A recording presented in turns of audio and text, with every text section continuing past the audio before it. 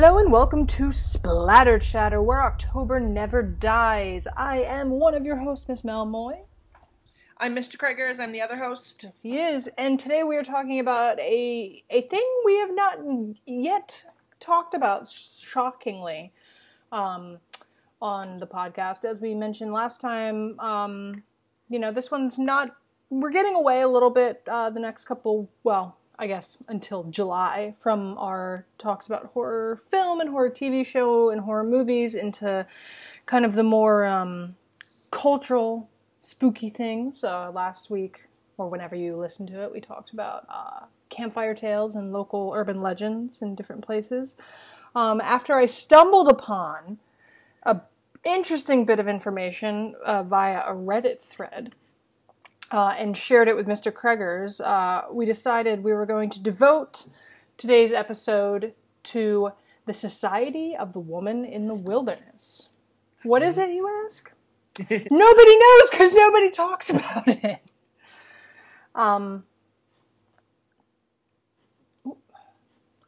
So anyway, computers doing fun things. Society of the Woman in the Wilderness. So, what is that? It is a doomsday cult.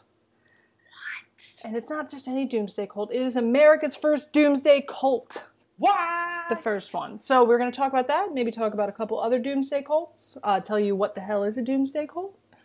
And we're going to get into this very strange thing. We've talked about urban legends and cults have figured and that sort of thing. And sort of, the idea of worship of esoteric things. But we've not devoted a whole episode to any of that stuff specifically, outside of stories that they show up in. So today is all about the Doomsday Cult.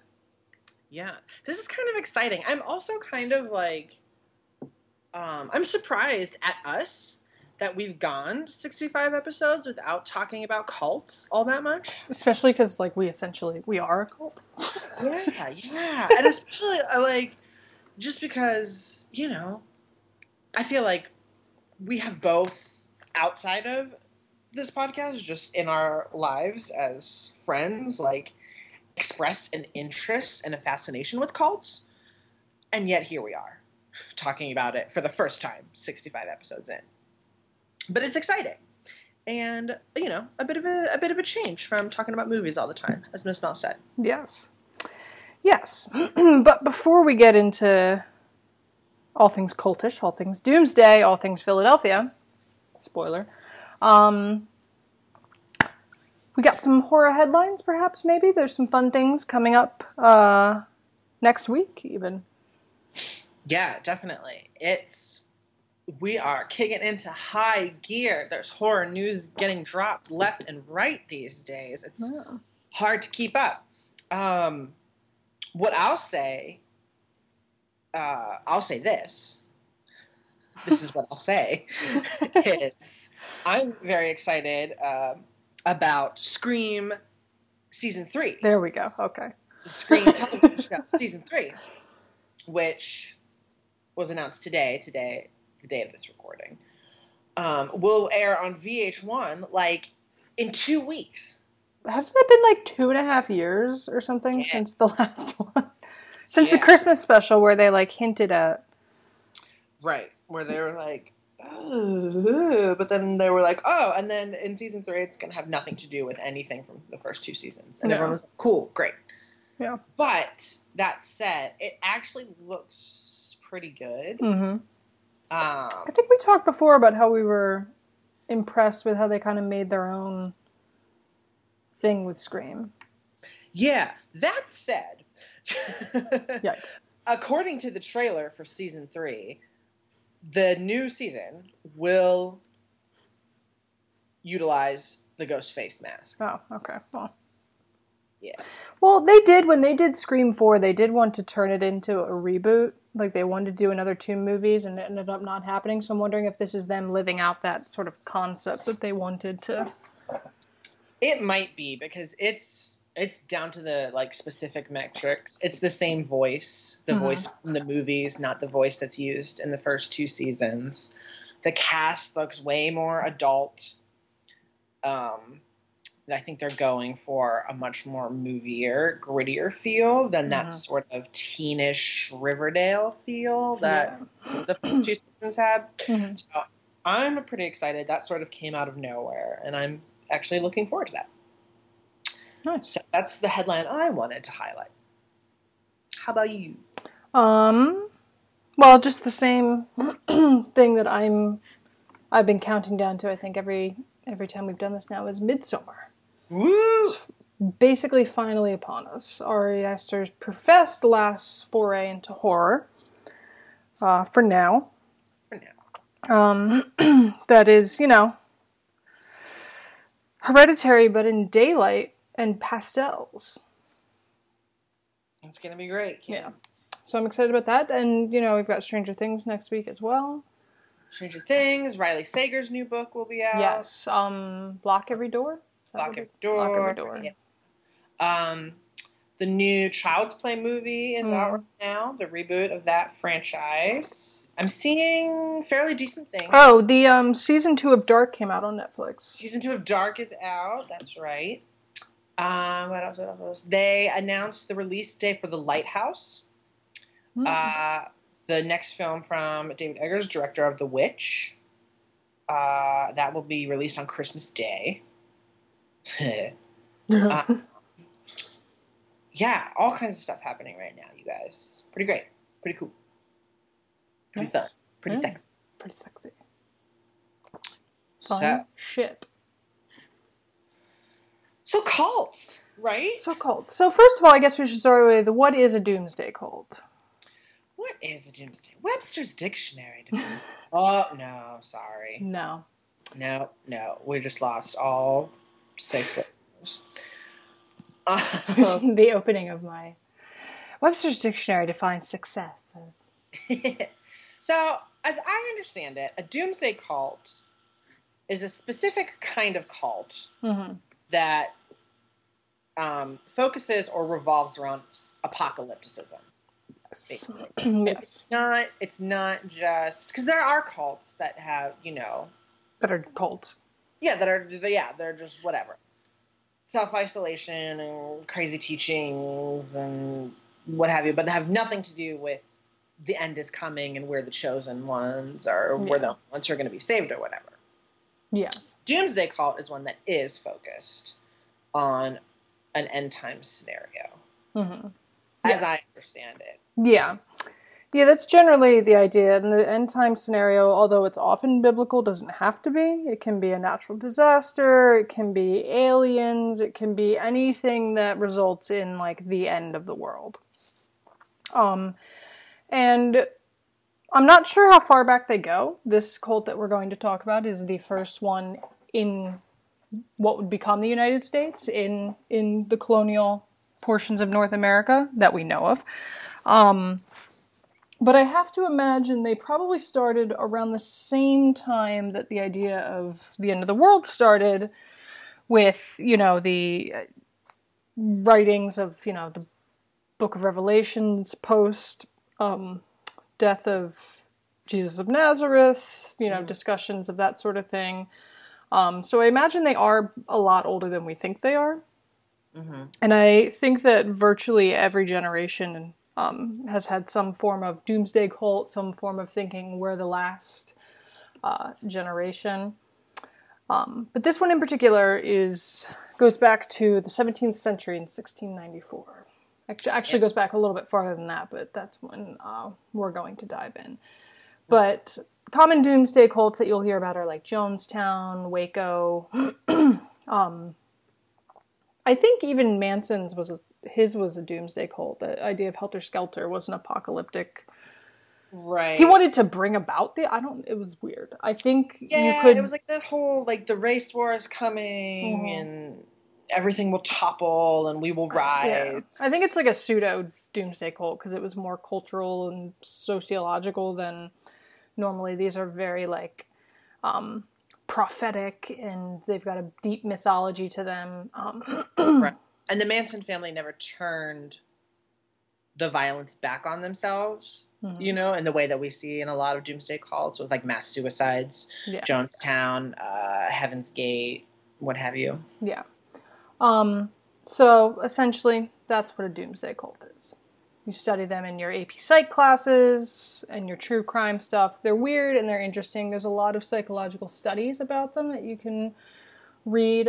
There's this great book called When Prophecy Fails, written by, I think it was more than one author, but it was basically about the social psychology of what goes into a doomsday cult.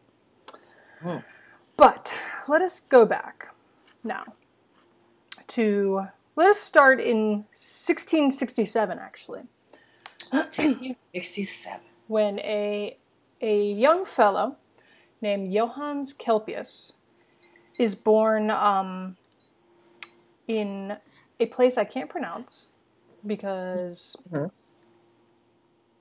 Romanian language. But Johannes? Johannes Kelpius. Johannes Kelpius. So he was born in Germanic. Yes, Germanic and Romanian, because he was born in what was then Transylvania. Interestingly enough, the village he was born in, which I'm going to take a crack at and say it is pronounced Sigorsoria, something along those lines. I apologize. Has another... All our listeners from Sigorsoria are going to find you now. Yes, they're going to, yes. But it has another famous denizen who was born not far away.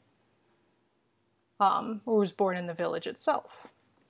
Can you guess who this famous Transylvanian was born in this village? Was it someone who very much enjoyed impaling things? It was! Wow! Yes. That has nothing to do with anything other than that it makes the story a lot creepier.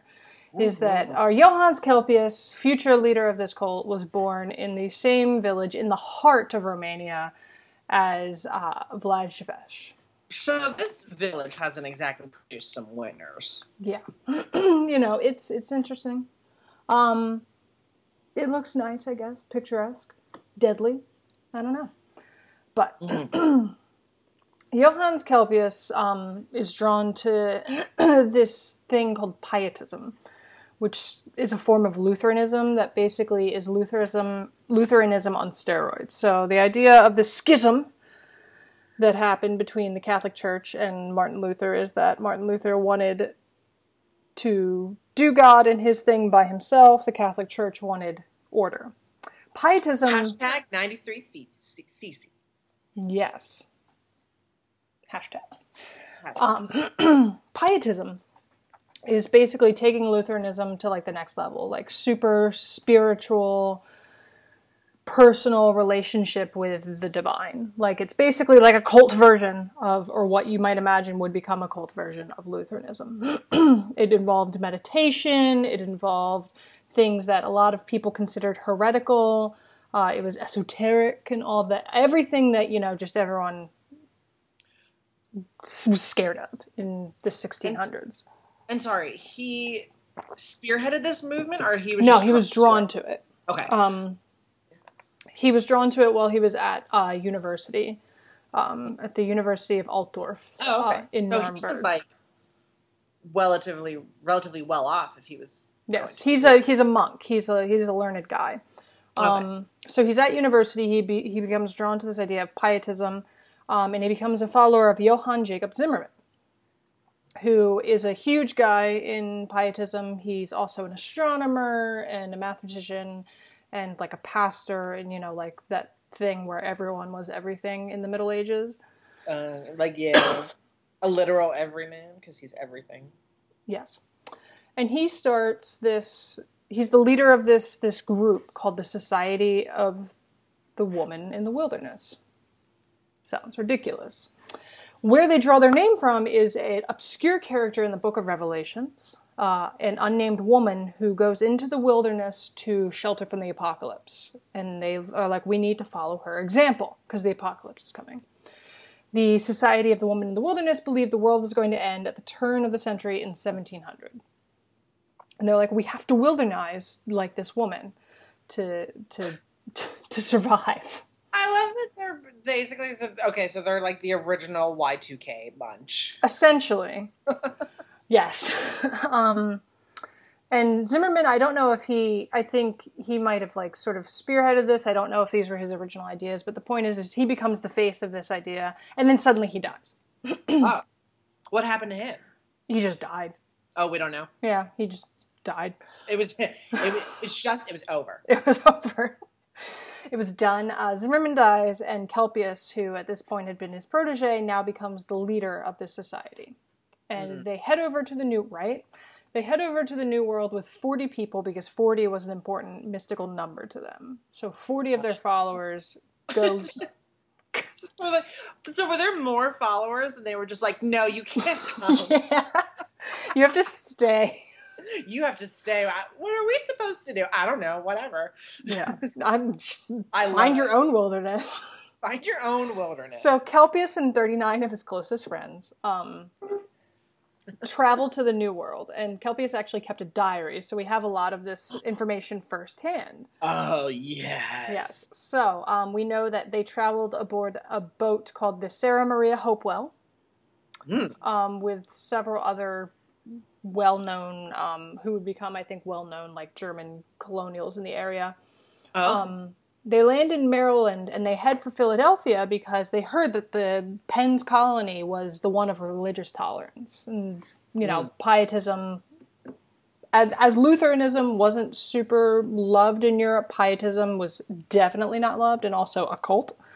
Not sure if they had a concept for cults yet, but they probably like, this doesn't seem... Well, they probably didn't have a concept for meditation. So like, what are you doing? Yeah. There with your eyes closed. Are you asleep or not? Get out! So they head for the small town of Philadelphia, which had about, at this time, 500 houses. Some fires, some local market stands, some goats. It's a small little town. But that was too civilization for them. They're like, no, we need the wilderness. We came here for your trees.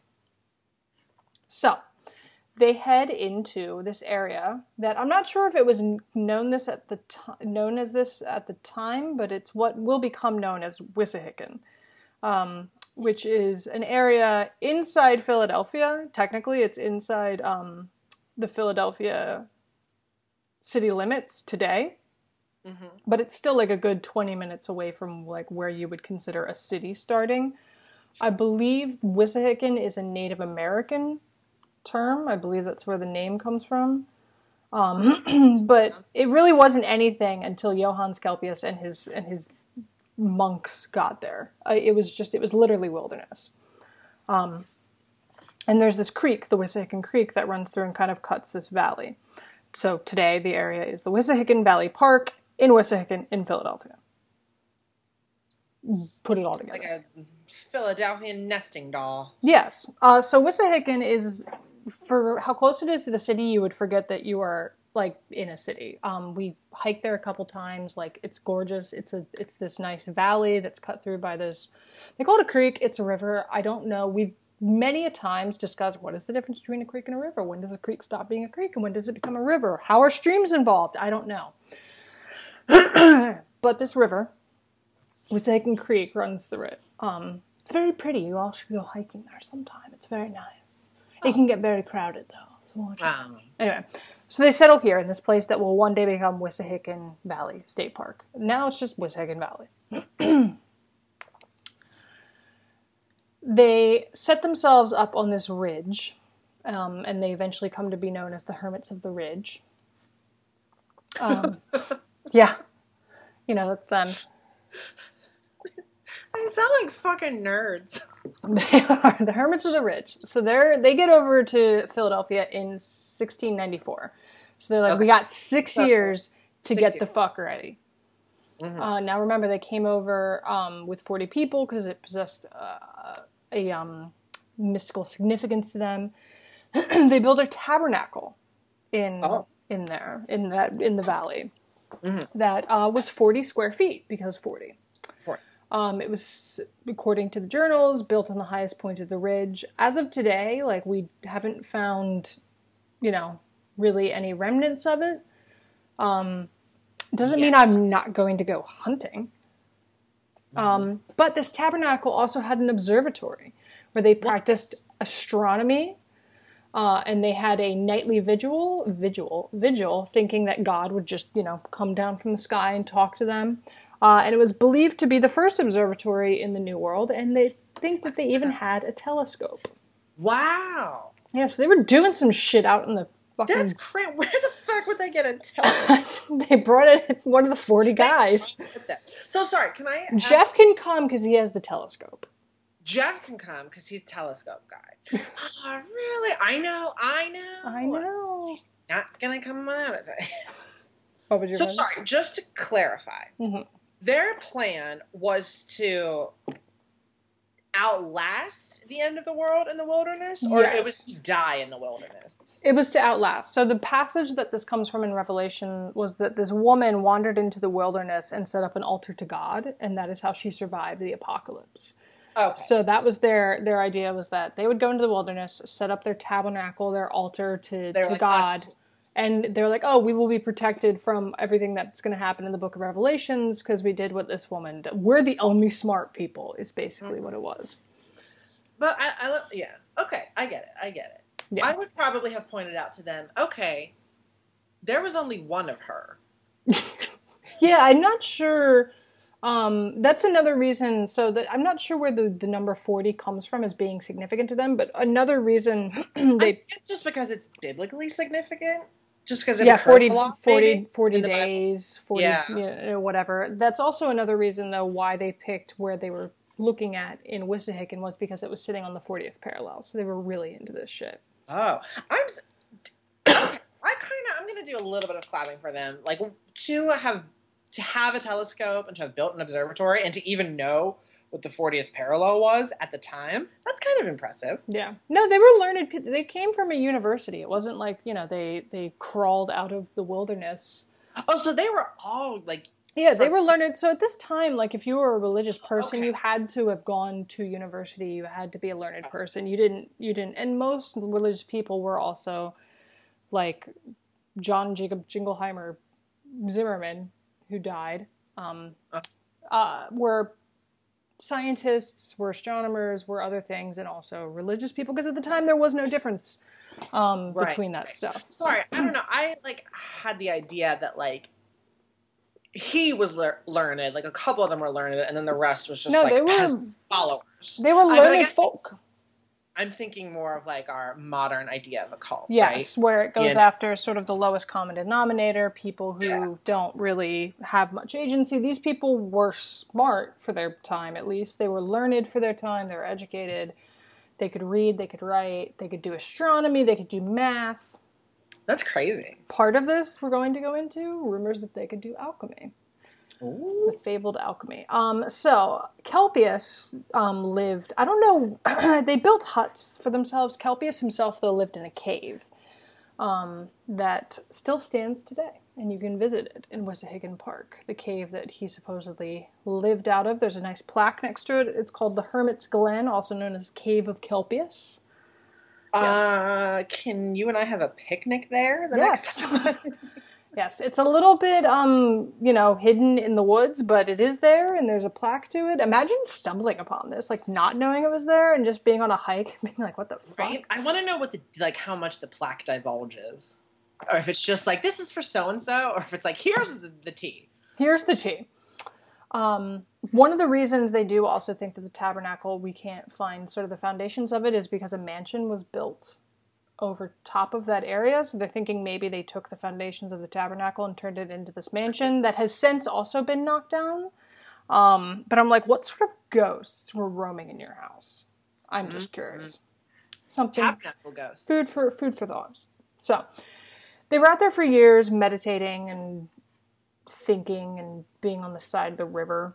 Sure. I bet they found some shrooms. Right? Obviously, 1700 comes and goes. The world does not end. And at that point, the monks start to disperse. They start to integrate with the local religious movements. They start to marry and, do their own thing. They're like, well, that was weird. Anyway, bye. Deuces. Kelpius continues to live in his cave because he's convinced that he's got it. So what's his explanation when the world didn't end? There was a couple different things, different math. In 1701, they thought something was going to happen. They're like, oh, we had it wrong. Oh, we just need to keep watching the sky. Because in I want to say it was 1701, during one of their observations, because literally they would go to their observatory, sit and just stare all night and like wait for like God to happen in the sky. They claimed to have seen a figure in white during one of these, and they thought, okay, this is a sign that we're right. We just haven't waited long enough. So, you know, some delusions of like, no, this has to be true. But what becomes kind of, so these are the facts. These are the hard facts of it. Hit me with... Well, those were the hard facts. Here's where the story starts to take. These are the rumors. These are the legends. Those were things that historically happened, which is weird enough that this is happening. Now, Kelpius dies in 1708 from tuberculosis, probably from living in a fucking cave. This is where things like, you know, start to take on a life of their own, I guess. Because, like, 30 years after he died, one of his followers, Daniel Geisler, tells a local pastor, Henry Muhlenberg, who is actually a fairly well-known person in the area. People will know the name Henry Muhlenberg, Henry Melchior Muhlenberg. This is his full title. He was a local pastor, local educator, historian. So this is, I say that just because this is a guy who is a trusted source who's writing this account down. Mm-hmm. So keep that in mind. And Daniel Geisler goes to Henry Muhlenberg and tells him this story about how Kelpius told him being Geisler, that he believed that he would not die, that he would be transformed into the Jewish prophet Elijah, which, you know, kind of takes on the role of essentially the leader of the cults, thinking that they are some incarnation of the divine, because Elijah is the herald of the Messiah and all this other stuff. So Kelpius, you know, thinking, I'm going to die, but like I'm going to become Elijah, and then I'm going to usher in the end of the world. Yes. So he, whether that happened or not, I can't tell you.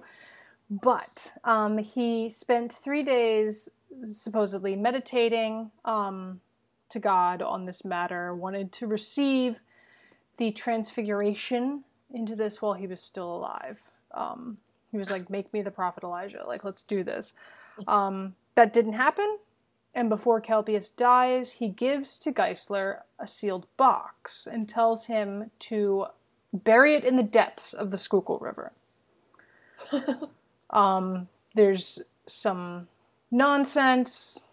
Geisler doesn't immediately do as Kelpius says, but ultimately he throws it into the Schuylkill River. Yeah. Do we know what was in the box? No. He tosses in the river. He goes about his business. Kelpius dies. Kelpius is dead. Box is in the river. Hermits of the Ridge are gone. Geisler is like, what's in the box? What's in the box? So from Geisler's account, we don't know what was in the box. Obviously, now things start to like take on the motifs of the kind of stories we tell. And obviously, among the many artifacts that get passed around as to be, you know, secret things hidden in places, one prominent one is the Philosopher's Stone. Because the followers of the Society of the Woman in the Wilderness were alchemists. A lot of people studied alchemy in those times. It was a precursor to chemistry, you know, and the idea of the elixir of life, the creation of the Philosopher's Stone, this thing that could transform any base metal into gold and give a learned person everlasting life. Commonly known in the United States as the Sorcerer's Stone, because of Scholastic. We don't know that if, you know, what, Kelpius never said what was in the box. You know, his journals don't say it. Geisler never looked to see what was in the box, but Many people who believe the lore of the Philosopher's Stone, who trace its motifs throughout history and the possibility that, there was some fabled something, believe that, perhaps it's possible that the Sorcerer's Stone, the Philosopher's Stone, rather, is sitting in the depths of the Schuylkill River outside Philadelphia. Wow.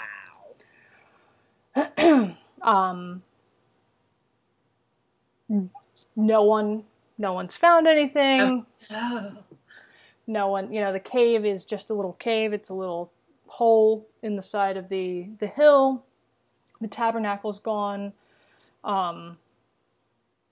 The Society of the Woman in the Wilderness, the Hermits of the Glen fade kind of into history. And nobody talks about this. And no one talks about it. That's crazy. In today's day and age. They fade. And Henry Muhlenberg is somebody who is talked about. That is a prominent, known historical figure in the area who's writing down a strange account from a strange person, and nobody's talking about about any of this. I know. That's crazy that, you lived in Philly for most of your life, and that never came up. Yeah. And the only reason I found it was because I was actually looking at urban legends in another area of the city, and somebody offhandedly on this Reddit thread was like, oh yeah, what about that Doomsday Cult in Wissahickon? So I googled Doomsday Cult in Wissahickon, and the next 3 hours of my life were transformative. I was the base metal turned into gold. Oh, I love it. But even if you don't take, the sort of more legendary accounts, the hard facts of this are just weird. Yeah. The first Doomsday Cult in the United States is just hanging out in what would become a state park. Their crazy, ability to do astronomy, to do numbers. It's interesting because you kind of get the motifs that later come with Doomsday Cults. It sounded like Kelpius kind of wanted to become that charismatic leader, figurehead, messianic person, but he wasn't in life. Mm-hmm. He probably killed what's-his-nuts. John Jacob Jingleheimer Schmidt. John Jacob Jingleheimer Schmidt. You've got, the isolationism, the focus on just prayer and celibacy and loss of identity and all this other stuff. All the pieces are there. Even if it seems to be a fairly mundane, innocent, cultish endeavor. Yeah, but it's that checklist now that we think of, right? We're is it a cult? This meets all of them. Yes. Yeah. And it's interesting because it ends in a much more mundane way. The followers end up just going back to their everyday lives after it turns out that no, they were wrong, and our guy dies of natural causes, even if there's a bit of a weird circumstance around how he spent his last 2 days. And I wonder if maybe that's why it's not all that well known, because it doesn't sort of have a salacious ending. Mm-hmm. Because that never happens now, right? It's bombastic. People kill themselves. People kill each other. Anytime they're wrong about their doomsday prediction, the cult doesn't disband. The leader just doubles down. Yeah. And now, so Kelpius, through his secretism, his isolationism, his practice of astronomy, of alchemy, his potential connection to the idea of the Philosopher's Stone, he also gets wrapped up in, this is another thing I didn't know about, and again, nobody talks about it, Amish occultism and Amish witchcraft, although they would not call it such a thing. Even those things that you see, those, sort of Dutch, Pennsylvania Dutch patterns, those circles with the colors and stuff. I'll post one on the Twitter for you guys, but those are hexes. Those are Amish hexes. Those are spells that are woven into these patterns by by the Amish makers of these things for protection, for good harvest. It's all, there's Amish, and I actually, for $6 on Amazon, ordered myself a grimoire of Amish hexes. And this is fascinating to me because my dad's side of the family is Amish. So I'm like, what the fuck, guys? Where's what? So none of them have taught you any butter churning hexes. I know. I want to churn some butter without having to get up. Yeah. So we'll tell you guys more about that as I read into it. Because there are some that go back to like the 19th, 17th century about Pennsylvania Dutch mysticism, and part of it is attributed to Kelpius, because the Wissahickon area becomes kind of a known center of religious weirdness because of the monks living on the side of the hill who were being weird. That has to be the cutest version of mysticism. The Pennsylvania Dutch mysticism. Pennsylvania Dutch mysticism, you can look it up. Hexing, the term hexes come from the Pennsylvania Dutch. Adorable. Yeah. Yeah, they're not trying to do anything. They're just, cropping. Doing some crops. So they're just cropping. They're just like, hey, you know what I love? I love chores.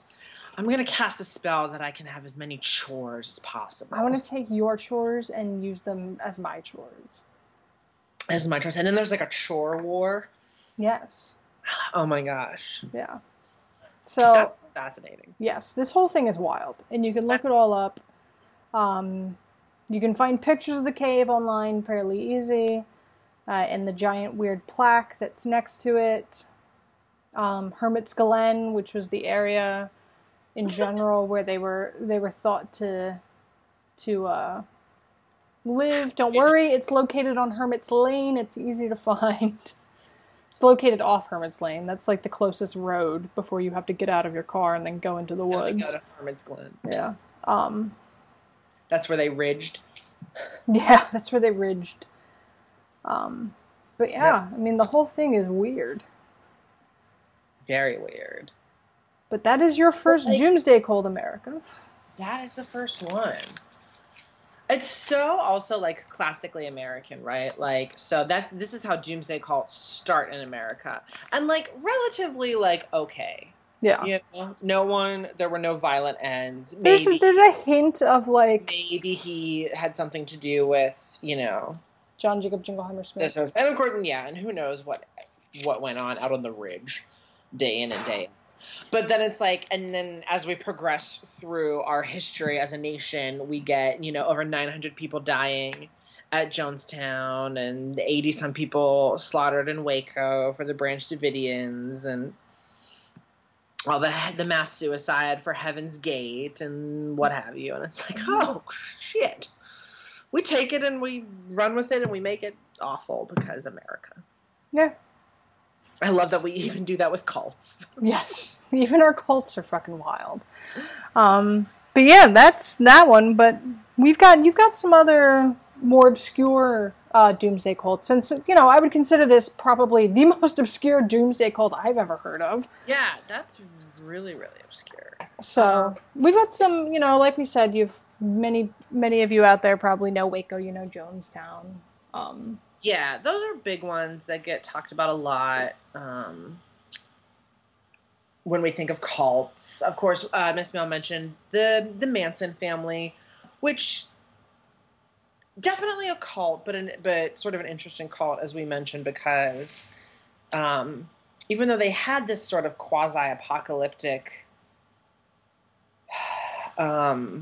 message that Charles Manson was preaching with Helter Skelter, it wasn't doomsday-ish for them. It was like, we have to bring this about so that we can rise to the top and sort of create a new world order. But another one that maybe people aren't as familiar with would be the cult of Heaven's Gate. Tell me more. Yes, I shall. And they were they were technically like an apocalyptic cult, but what Wikipedia actually defines them as a religious millenarian cult. Specifically a UFO religion. Oh, see, this is They blended two of the options from the beginning. Exactly. And their logo is absolutely hysterical. But anyway, so they were around in the 70s. They popped up in the mid 70s. They were led by this man named Marshall Applewhite. Interesting. Who was a piece of work. And isn't that such a cult leader name? Marshall Applewhite. Marshall Applewhite, like. I like how some of them, like, they'll change their names now, like David Koresh. Yeah, David Koresh. His real name was Vernon. Yeah. Like, calm that down, first of all. Listen, Vernon. Yeah, and then some of them just fit. Marshall Applewhite, unless he changed his name. I'm not sure if that was his birth name or not. But Jim Jones. Jim Jones is such a cult leader name. Like, that, of course, fits. But anyway, so their jam was basically that the aliens were coming, and mainly that they were here, but they were also coming again. They were here. It's like Jesus. He was here. He's coming back. Yeah, sort of. There was a lot of Gnosticism that was tied into Heaven's Gate beliefs, mixed with like some straight up science fiction, actually, like almost sort of quasi like what's his nuts from Scientology, like based his religion off of the novels that he had written. Yeah, his science fiction novels. Yeah, and everyone was like, what the fuck? And so their whole spiel was tied into the Hale-Bopp comet. And their jam was that when it came by again, they were going to try and get their souls onto that comet because they believed that it wasn't actually a comet, it was an extraterrestrial spacecraft. Same. Yeah. And so, of course, they pulled from Christian teachings and Gnostic teachings. They thought the body was temporary, but the soul was eternal. And so their whole jam was like, yo, we got to get our souls up onto that comet. And, of course, I'm sure you can imagine the way that they did that. But they're really interesting because they're one of the cults that did not involve children. Interesting. Yeah. Right? I mean, Jonestown, plenty of kids. Branch Davidians in Waco, plenty of kids. A lot of those weird ones out there. But Heaven's Gate didn't.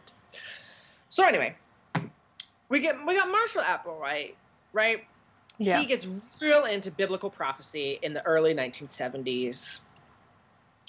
He was teaching at the University of St. Thomas in Texas and gets fired from his position there based off of an accusation that he was involved in a sexual relationship with one of his male students. Yeah, early 70s.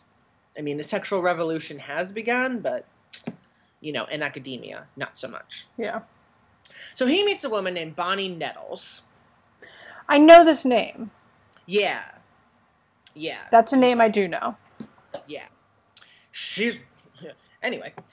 So she's married, she's older than him, and she's really, really interested in biblical prophecy as well. She's interested in philosophy, theology, theosophy, the combination of the two. So they hit it off. She was a nurse, and they just met by chance at a hospital when he was there. Some sources say that she worked at a psychiatric hospital, and that Applewhite was admitted there as a patient, and that's how they met. But according to his personal writings, she was just a nurse at a regular hospital, and they just happened to meet by chance when he took a sick friend there. Okay. Anyway, it doesn't really matter how they met or under what circumstances. It's just the point is, was he at one point in a psychiatric hospital? Mm-hmm. So they really hit it off. She, at one point, tells him that they were destined to meet because, and that this was revealed to her by extraterrestrials. And so she tells him, they told me that I have to tell you that you have a special assignment. Ooh. I know. Doesn't that always end well? So they start reading all sorts of religious scholars and studying the lives of famous religious figures like St. Francis of Assisi, and they read a lot of Blavatsky and Richard Bach, and they take their Bible with them everywhere, and they're highlighting passages from the New Testament, and they're reading science fiction. They're reading a lot of Arthur C. Clarke, and they're reading a lot of Robert Heinlein, parallels, and this little like 2-person nerdy book study, and they're going in hard with each other. And by 1974, they're like, okay, this is like, we finally figured out like what's been going on. And we're the ones that are meant to fulfill all the biblical prophecies of Revelations. Okay. If any of you guys have read Revelations out there, it's just all prophecies essentially about the end of the world. So they sit down and they write their little, that's what I'm looking for. Manifesto, yeah. Their whole jam, and they're talking about how, okay, this is what we figured out. And what we figured out is Jesus has been reincarnated. We've all been waiting for the second me. time. Yeah. And they're like, and we know that they didn't come right out and say that it was Marshall Applewhite. They were like, he's been reincarnated as a Texan.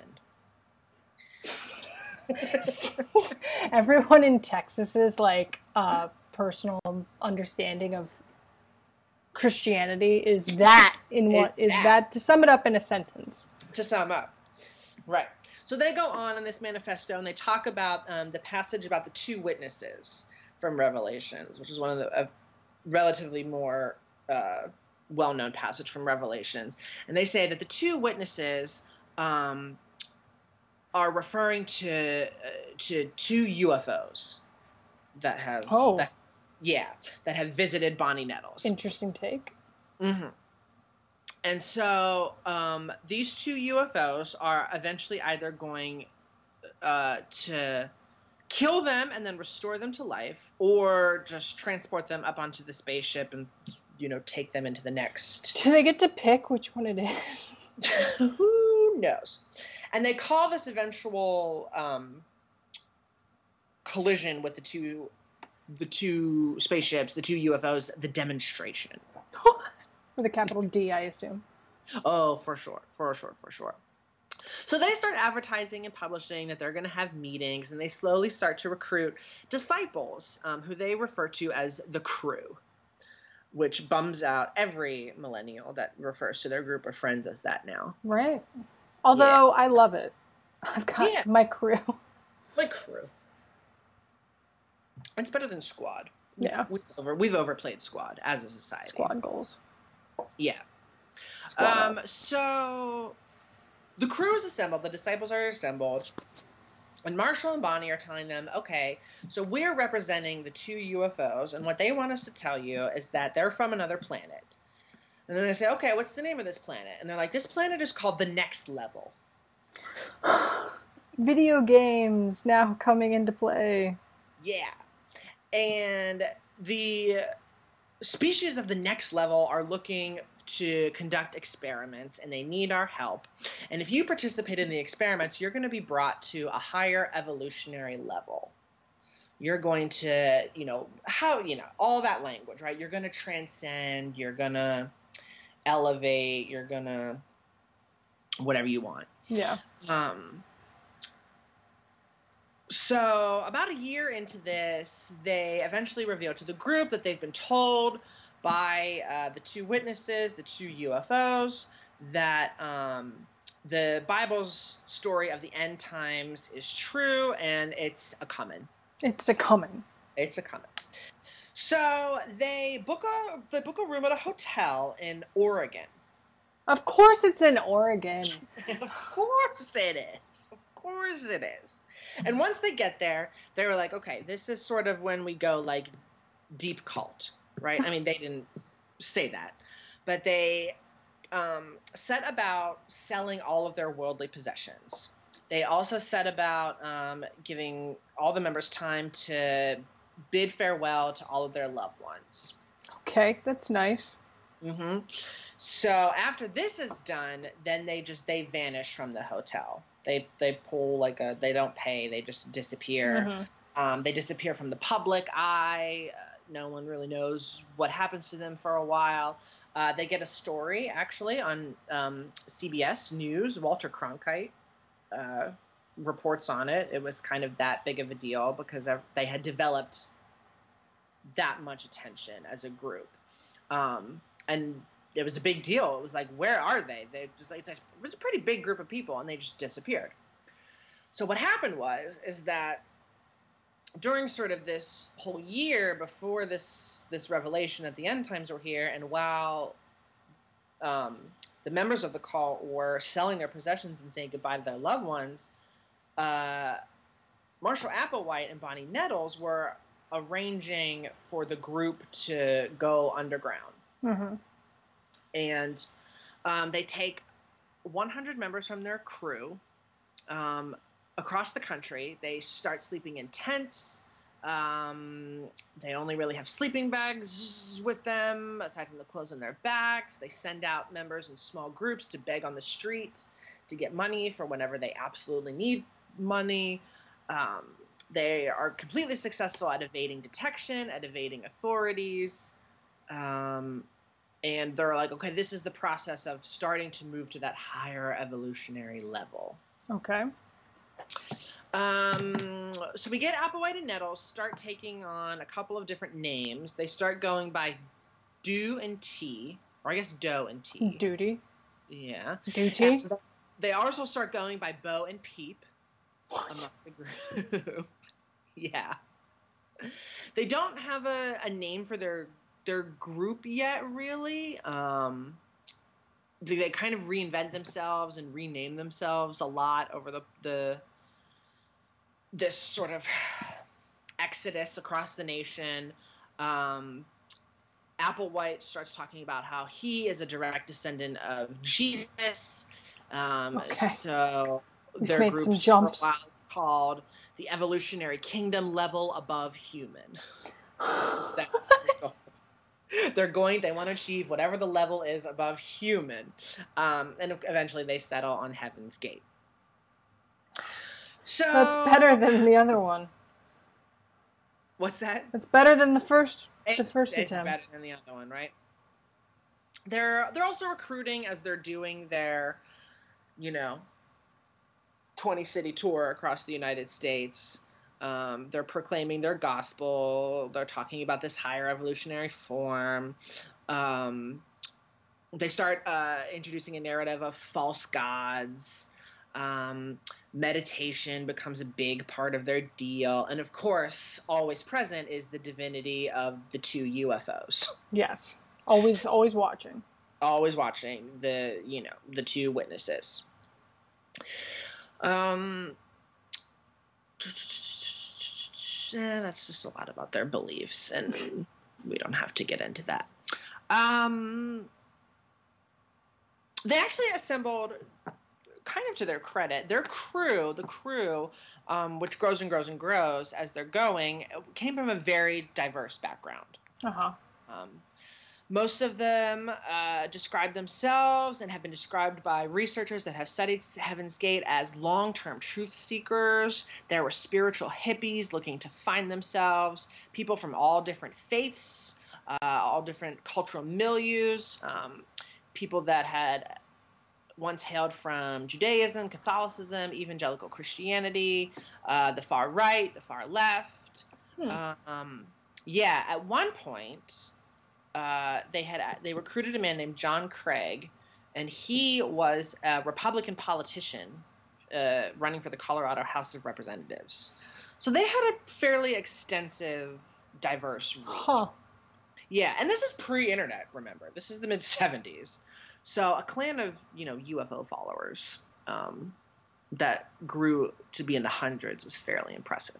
Yes. But then, a wrench in the plan, Bonnie Nettles, dies in 1985. Oh my God.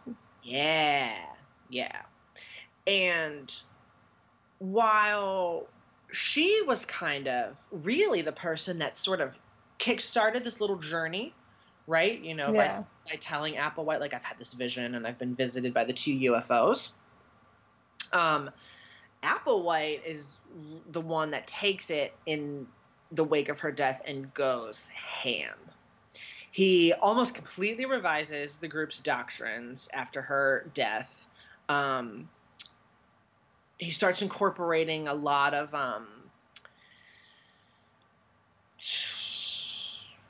sort of like technological cyber culture into the doctrine. And now, you know, now that we're in the mid 80s, and the group starts to become a lot more reclusive. They stop traveling as much. They change their name for a little while and start calling themselves the Higher Source. And then in the mid 90s, they develop a website. And after the creation of the website, rumors start to spread throughout the cult, the community, which has grown into the hundreds, that in the following couple of years, the Hale-Bopp comet is going to show up. And that had the ultimate secret to their salvation. And it was going to soon be time to ascend into the next level human. So, October 1996 rolls around. A very close circle for Applewhite comes with him to a big mansion that he rents out that they call the monastery. Okay. Yeah. It's relatively secluded. It's relatively quiet. It's in a gated community in California, where Rancho Santa Fe. Mm-hmm. They pay all their rent in cash. And at the same time that they move into the monastery, they also get alien abduction insurance to cover 50 members. Is that a thing you can do? I guess. Evidently, that will pay out $1 million per person. It covered abduction. $1 million?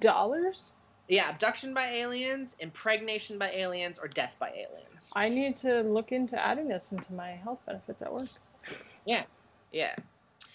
So they're there for a couple months, and then in March of 1997, Applewhite tapes himself in what he calls Doe's Final Exit.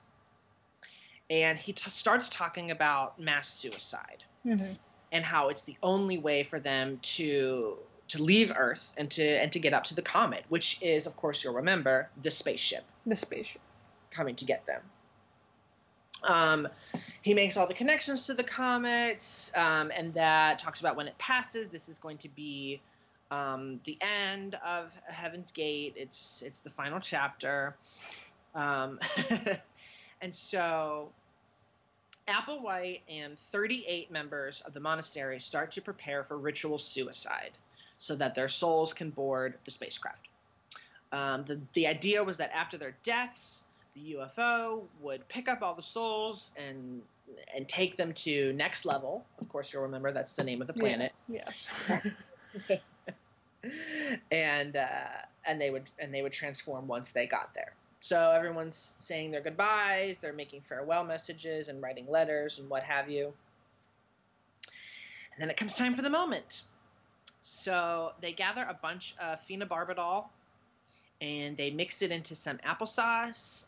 They mix it into pudding, and they all eat their portioned out applesauce and pudding, and then they wash down the poison with vodka. Well, you know. Yeah. After they've done that, they all take plastic bags. Oh, God. Yeah, and put them around their head, and I think they tied them with shoelaces. So, and, you know, obviously to induce asphyxiation. Yeah. All 39 cult members and cult leader Marshall Applewhite wore identical black shirts and black sweatpants. They also wore brand new black and white Nike Decades. and armbands that said Heaven's Gate Away Team. Away team? Yep. Apparently, there was something I saw. It's a Star Trek reference. Because, they incorporated so much science fiction into their doctrine. So, and then each of them in their left pocket, I think it was the left pocket, had a $5 bill and 3 quarters. Because the $5 was supposed to cover the vacancy fines when members were out on jobs, and the quarters were to make phone calls. So once they were dead, a remaining member, because other people were living in the monastery that didn't go with them. Mm-hmm. They weren't part of the away team. Yeah, they weren't part of the away team. Removed the plastic bag from the deceased person's head and then posed the body so that they were laying very neatly and quietly and peacefully on their bed, and then covered their face and the upper portion of their body with purple cloth. Ooh. Yeah. So what they think is that the 21 women and 18 men that committed mass suicide did it over a period of 3 days, in 3 successive days, in 3 different groups. And then the remaining people cleaned up after each group's death. And that happened in March 20, I think 23rd to 25th of 1997. What's interesting is that after the mass suicide, I mean, it's all interesting, but in the aftermath of the mass suicide, which of course was highly publicized, obviously, the remaining members of Heaven's Gate did not back down. A couple other members committed suicide in the days and weeks after the mass suicide, just sort of on their own. A couple attempted to commit suicide but failed. Most of them did it in the manner similar to how the mass suicide had occurred. Yeah. And, of course, most of them leaving notes saying they were going to join the group. And as of today, in 2019, 2 surviving members from Heaven's Gate still maintain the group's website. Yeah, they refuse to identify themselves in public or to the media, but I mean, the website still exists and it's still active and they still, pay the fee to maintain the domain, but the website has not changed since the day of the mass suicide. So it still looks like a 90s website? Yep. Somebody's just paying the bills. Yes, and we can post the link on Twitter to that to the website after this episode goes up. It looks exactly like you think it does. Yeah. So, and that is the weird story of the lesser known, I think, hopefully, doomsday cult Heaven's Gate. Huh. Yeah. All right. Well, this has been wild. Informative. Yeah. Revelatory, as it were. Indeed. Cults, man. Cults. Weird cults. Obscure cults. So strange that we've just never got on cults yet. Yeah, well, here we are. Are there more cults out there you want to hear about?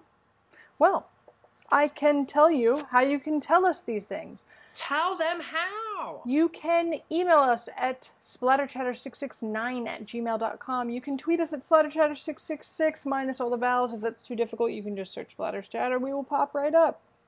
You can hit us up on Tumblr at splatterchatter.tumblr.com, on Instagram at splatterchatter666, or Mr. Kreger's blog at splatterchatter666.blogspot.com. And he can let you know how you can become an even more involved member of the Splatter Chatter fam. Hey, you can become more involved by heading on over to Patreon, our Patreon page at patreon.com/splatterchatter666. There's all kinds of information over there about myself, Miss Mel, the show, how we created it, what we want to do with it, and of course, how you can donate to the show if you feel so compelled to. Of course, your financial donations will be met with special rewards and perks only for you, as a means to show our appreciation. If you can't show your financial support, but you still want to show some love to the show, We will happily take your ratings and your reviews on Apple Podcasts or Stitcher or SoundCloud. Those both help keep us in the respective algorithms when people are searching for cool new horror podcasts that they want to listen to. So, as we wrap up our discussion on these two lesser-known doomsday cults, we turn our attention towards another scary story that happened in the woods. In the woods. And it's the stuff of legend. Yes. We've, of course, long teased it. And when I say long teased it, the past couple episodes. But our next episode is going to be our supersized special anniversary discussion of 1999's The Blair Witch Project. Woo! As longtime listeners know, a favorite of Miss Mel's, beloved by both of us, and we're going to dig deep, guys. It's going to be a good one. I'm excited. So be on the lookout for that. Yes.